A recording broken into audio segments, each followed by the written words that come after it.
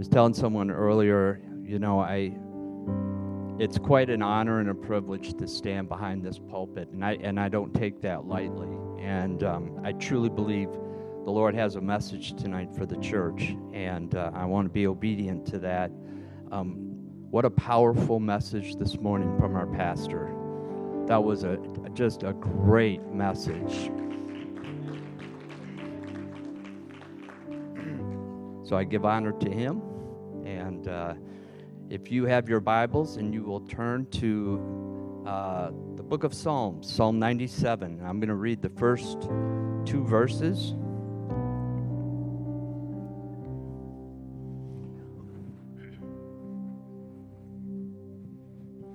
When you're there, say amen. All right, Psalm 97, verse 1 and 2. The Lord reigneth. Let the earth rejoice. Let the multitude of isles be glad thereof. Clouds and darkness are round about him. Righteousness and judgment are the habitation of his throne. And then if you would turn to 1 Timothy chapter 6. I'm going to read verses 11 through 12.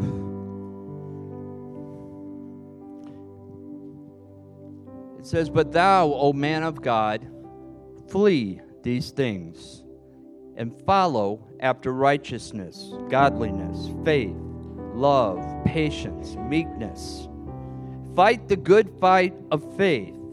Lay hold on eternal life, whereunto thou art also called, and hast professed a good profession before many witnesses. And tonight I want to speak to you from this topic, the Lord reigns. The Lord reigns. So if you would set your Bibles down and pray with me. Lord Jesus, we thank you for your presence in here again. God, we welcome you.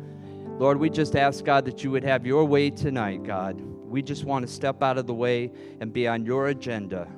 God, the word that goes forth that you have for the church, let it bless us tonight, God. In your mighty name we pray. In Jesus' name, amen. You may be seated.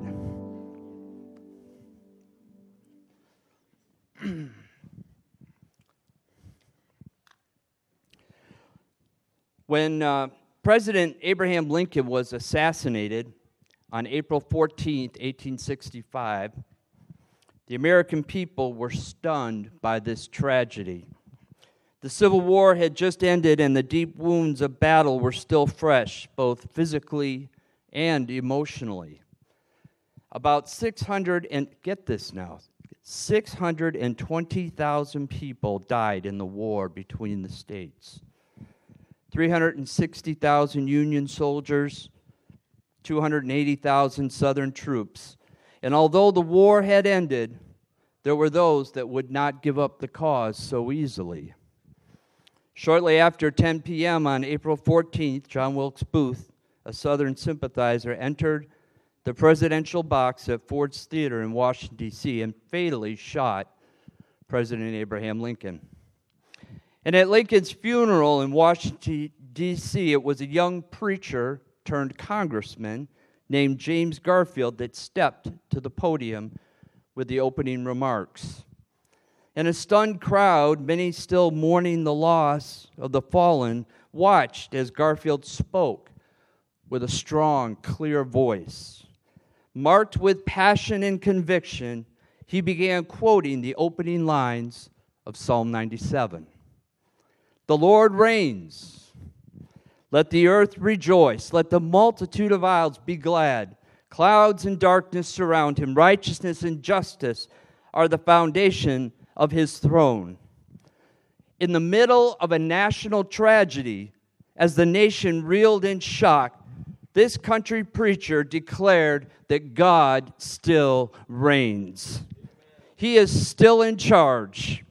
In the face of adversity, in a time when the future is uncertain, when it seems as if the very hand of evil has reached out and shaken the world, there is comfort in the fact that God still reigns.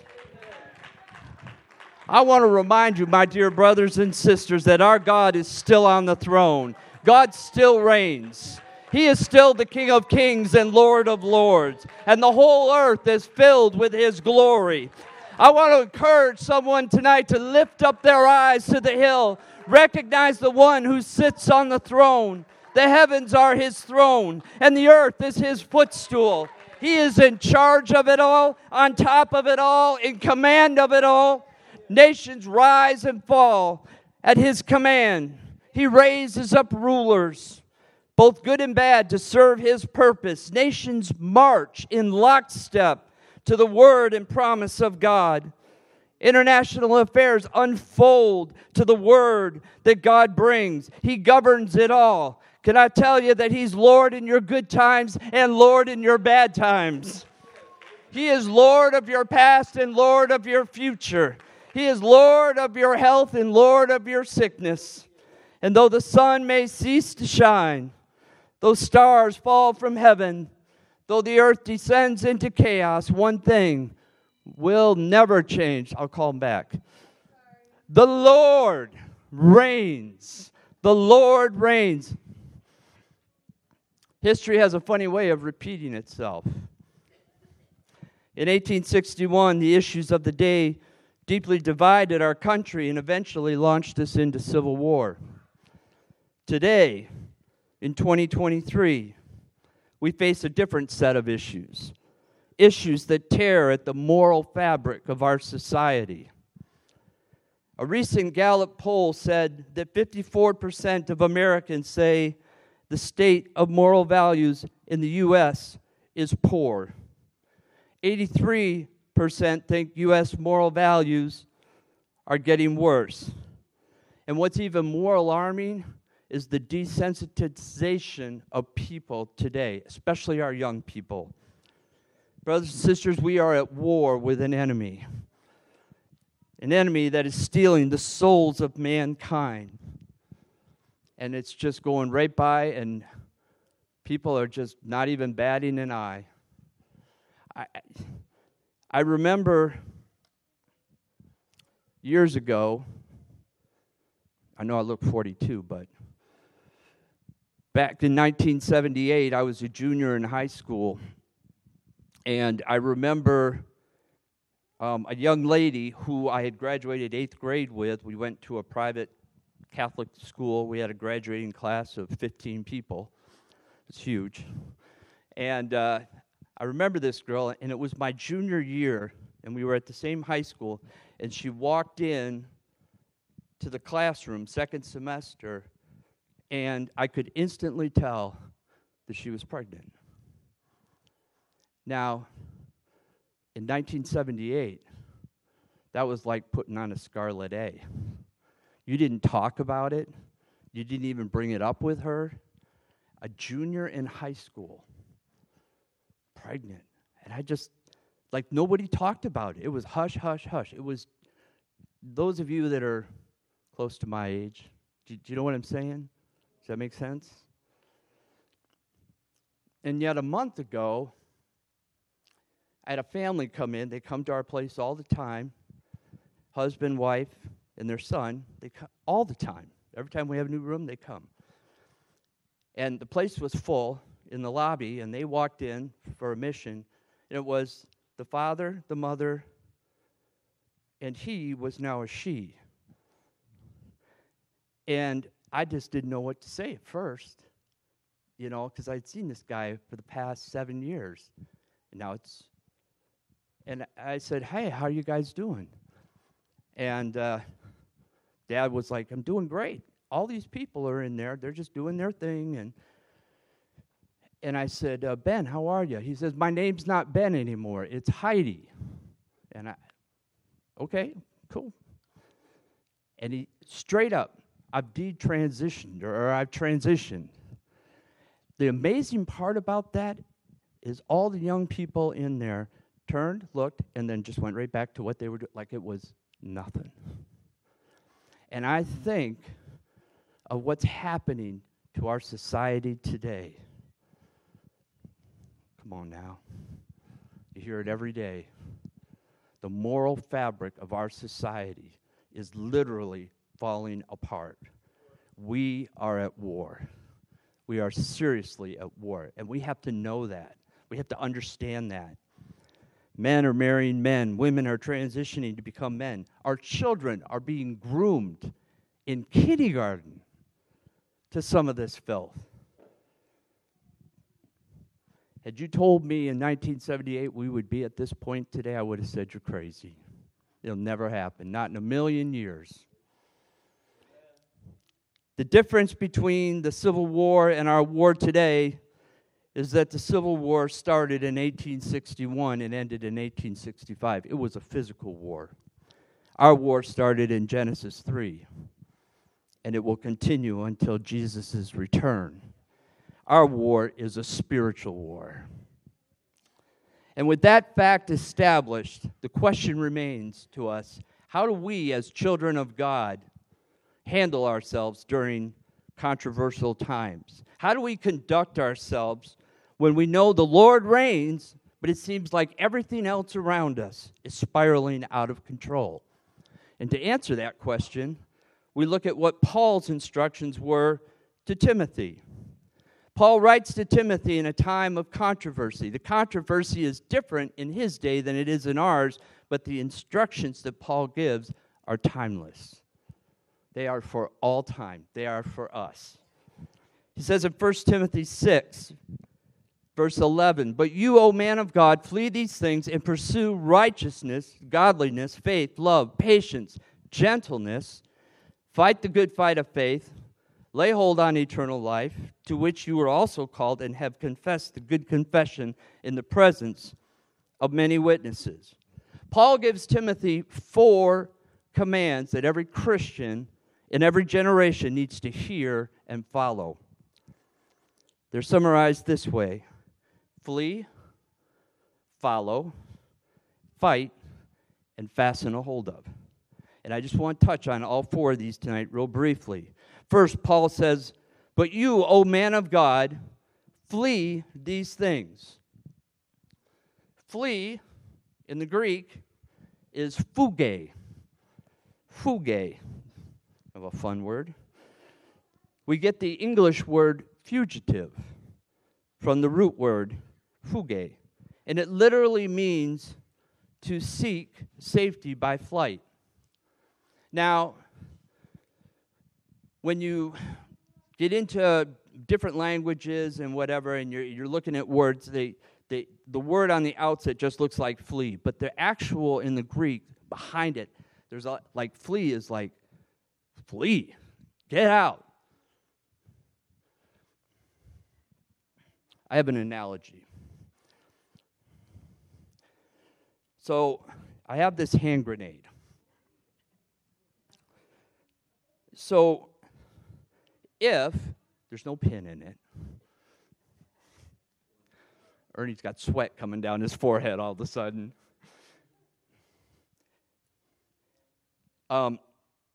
So if I, say there were a pin, and I were to toss this out, I won't because it's pretty heavy, but I were to toss it out, are you guys casually just strolling out of here? I get to see Brother Holdman just sprint right out of here like there's no tomorrow.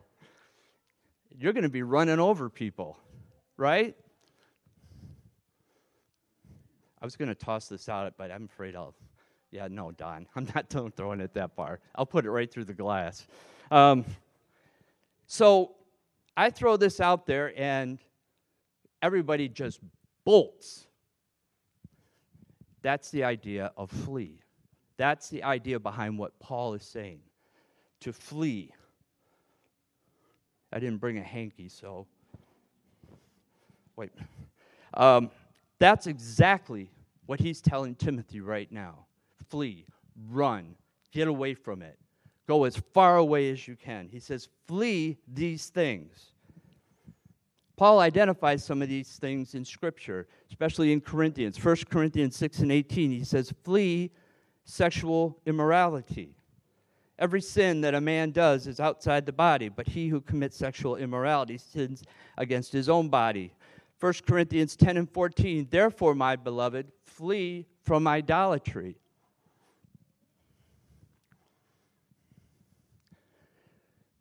Idolatry isn't necessarily golden calves in your home.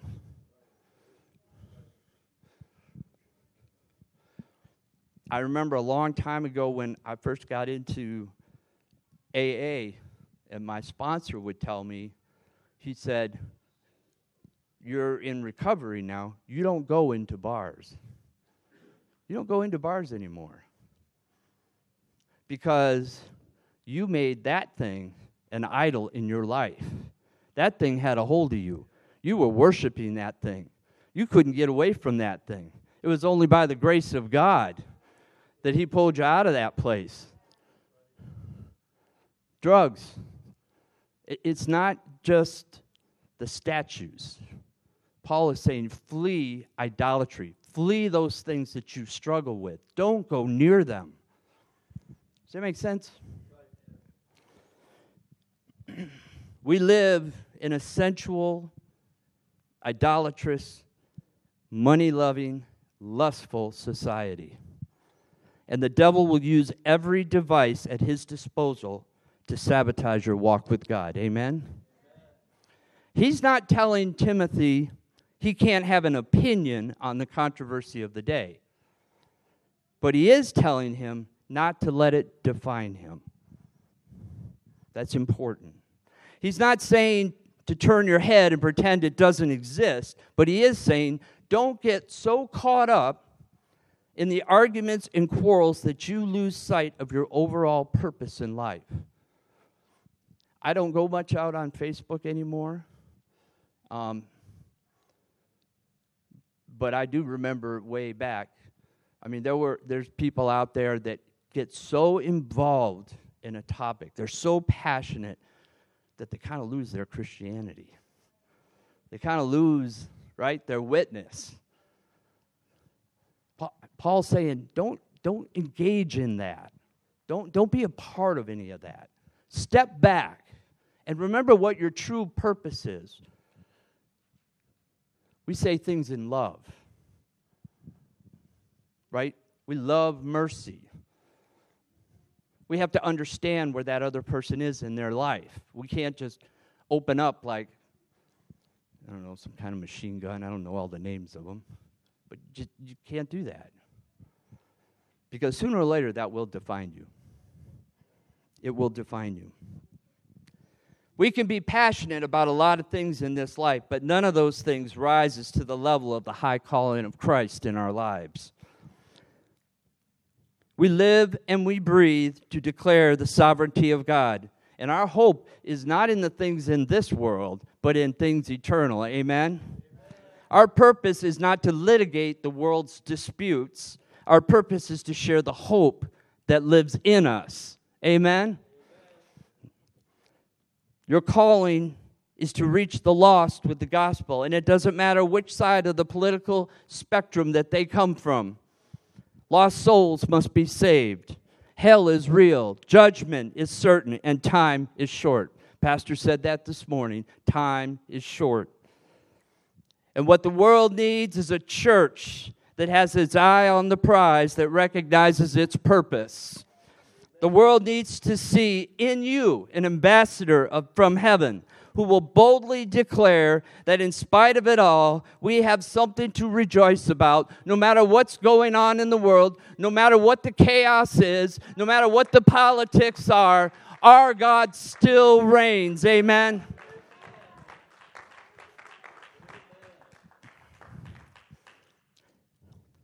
I'm not telling you to disconnect from political conversations that will doubtlessly grip this nation this upcoming year, but what I am telling you is don't let it overshadow the light of the hope that shines within you.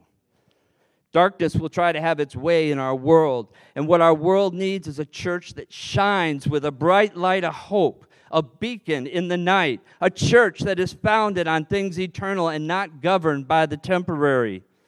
We need to speak hope, speak peace, and speak truth in love. Amen? The next thing Paul tells us is how we do this. We have to follow certain things. He says, and pursue righteousness, godliness, faith, love, patience, gentleness. The same energy when I threw the grenade out and you guys took off is the same energy that you follow these things.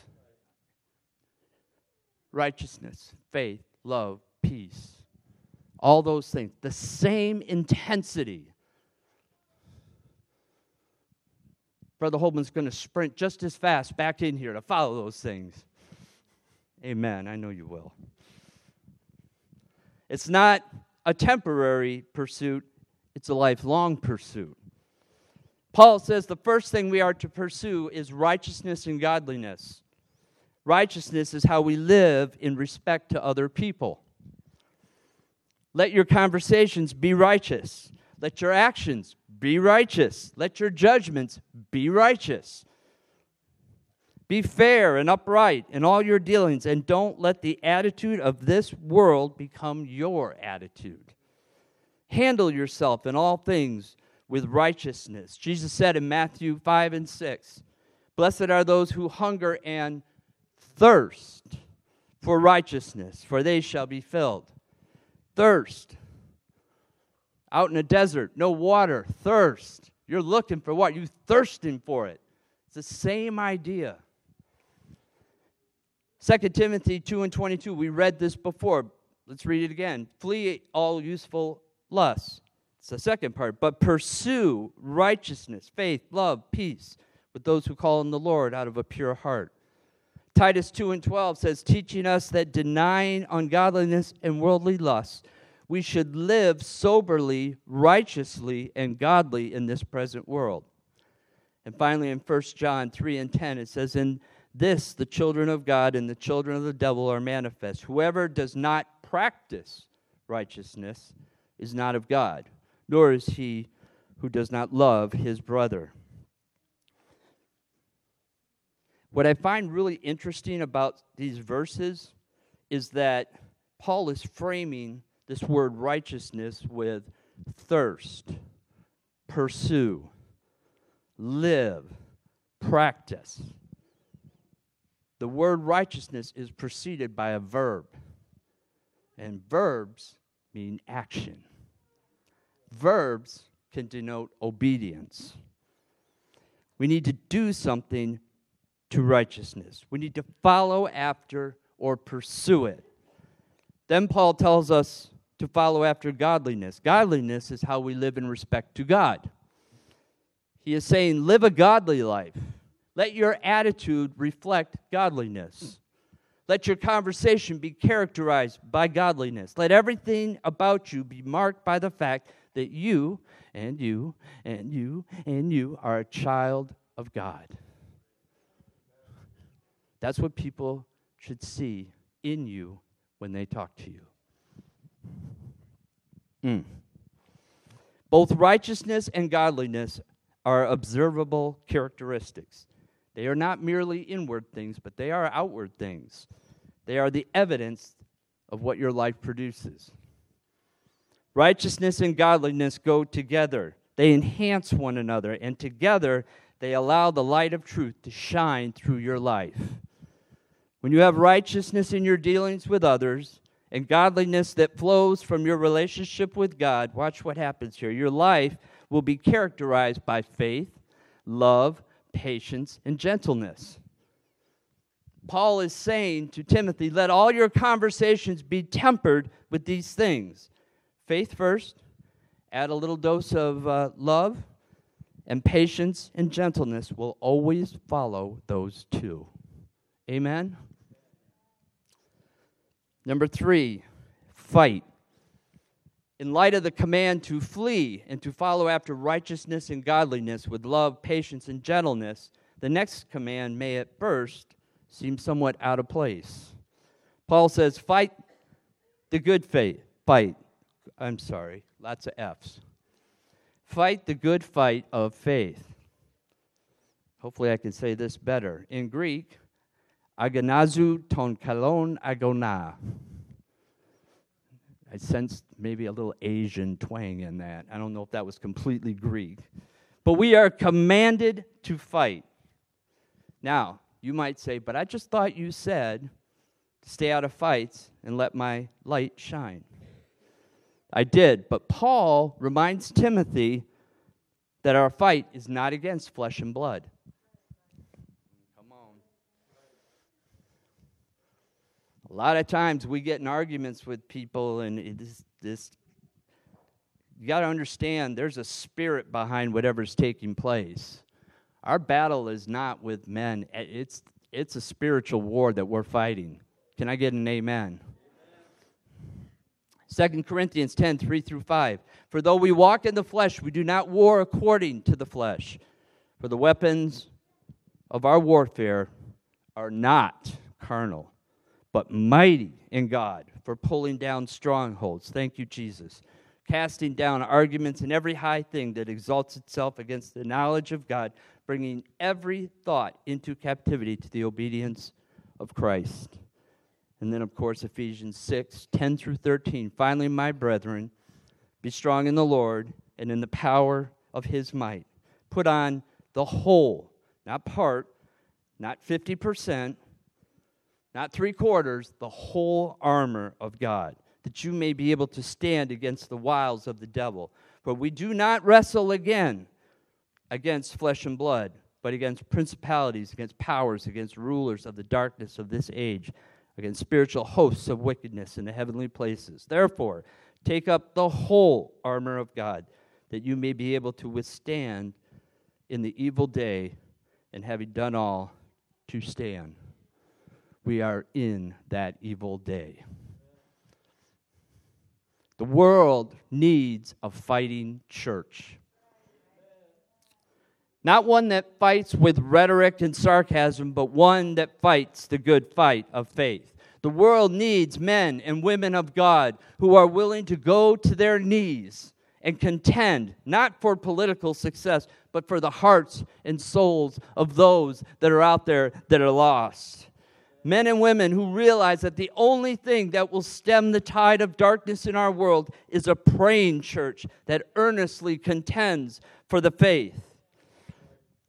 The language here for fight the good fight is interesting. The word fight suggests a voluntary athletic agony, the kind that takes place in an endurance sport, like distance running. Now, I know some of you had been in part of this Connect group that went jogging. You guys only did like 1 mile, 2 miles, 3 miles, 4, 5, 3. That's impressive.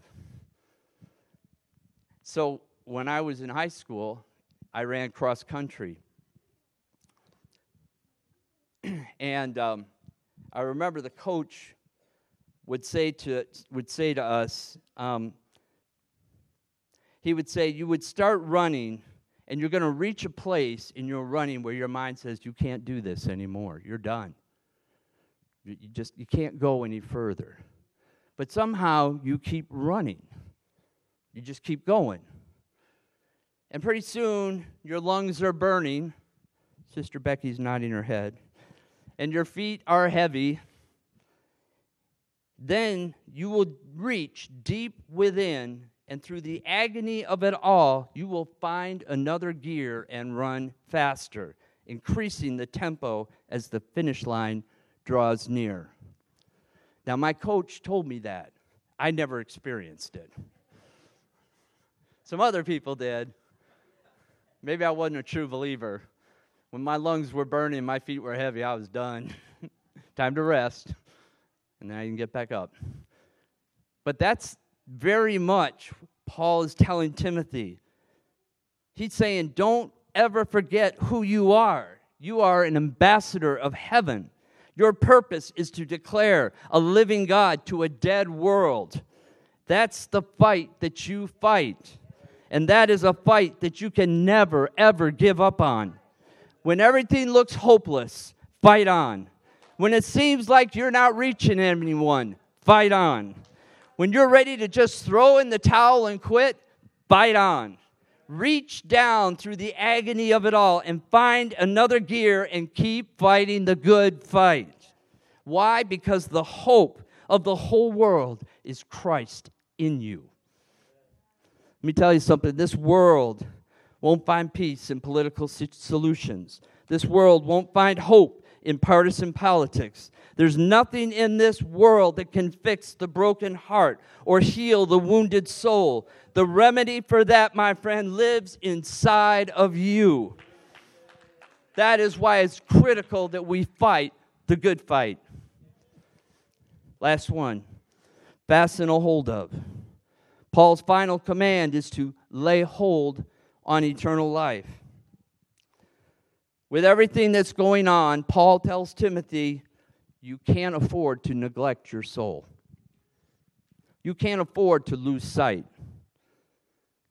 You can't lose sight of your own spiritual well-being. In another place, Paul reminds Timothy that he is a soldier for the Lord and admonishes him in 2 Timothy 2 and 4, no one engaged in warfare entangles himself with the affairs of this life, that he may please him who enlisted him as a soldier. This is the same message. Don't get so caught up in the affairs and cares of this life that you lose sight of eternity.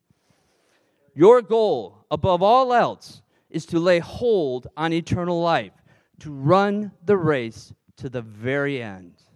To the very end. You must safeguard your own spirituality. You must maintain your daily walk with God.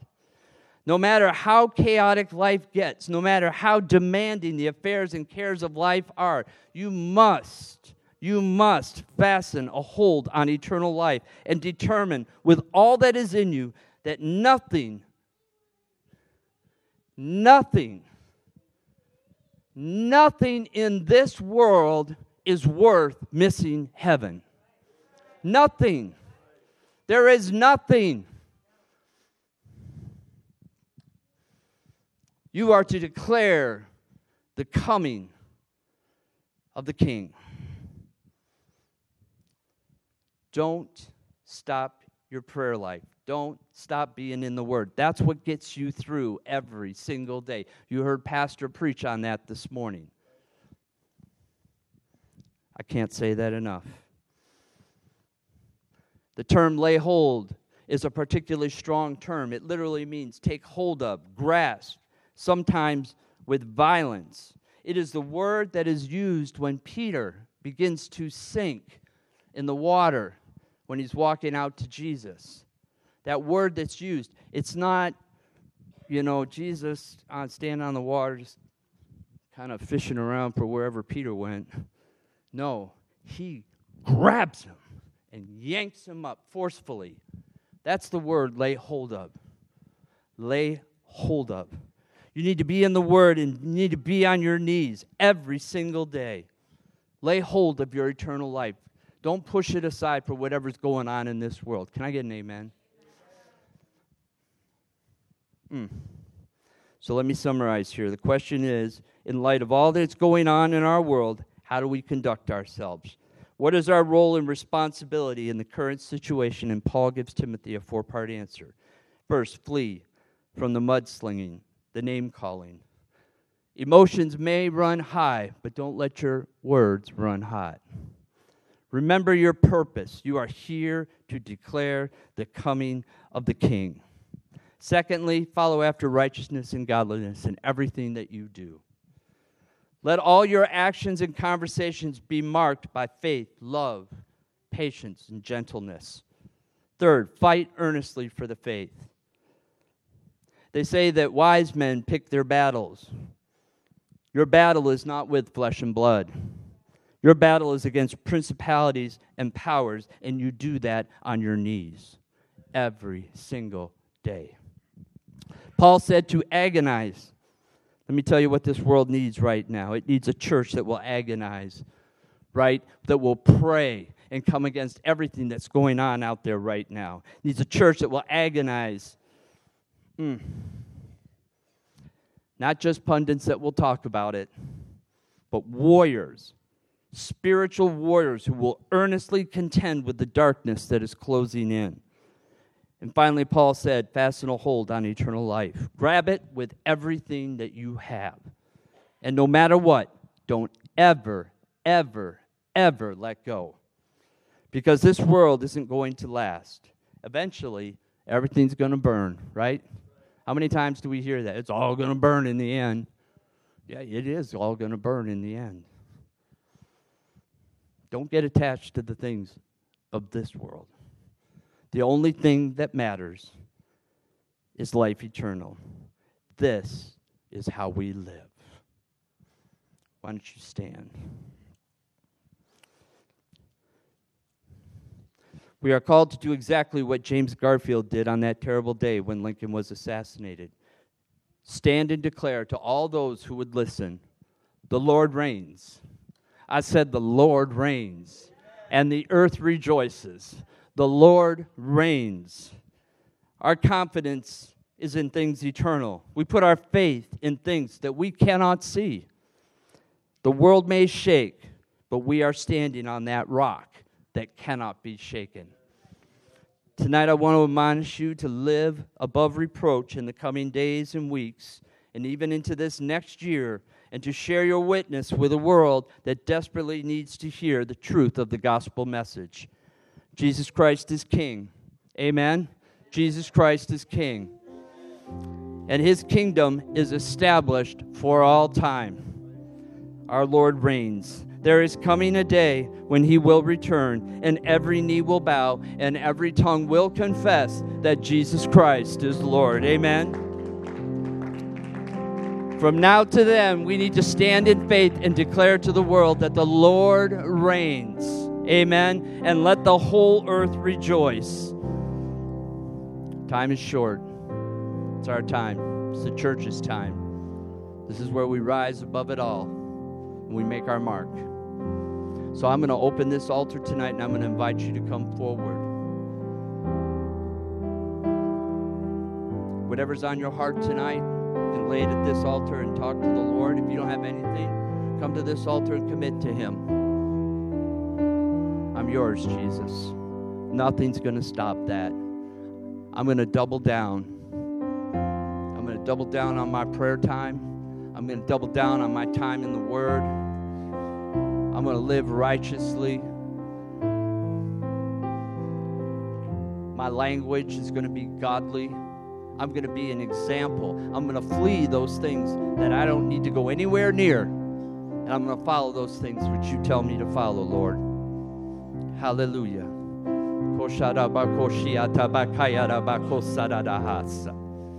Thank you, Jesus. Jesus, we love you. We thank you for your presence in here, God. I pray over this assembly right now, Lord God. God, help us to step up as warriors, God, for your cause, God. Help us to remember those things that are eternal. Help us to lay down those things that are temporal. God, we want to be your warriors in a dark world. Help us, God. Help us. In Jesus' name, amen. Oh, how I need your grace more than my words can say. Jesus, I come. Jesus, I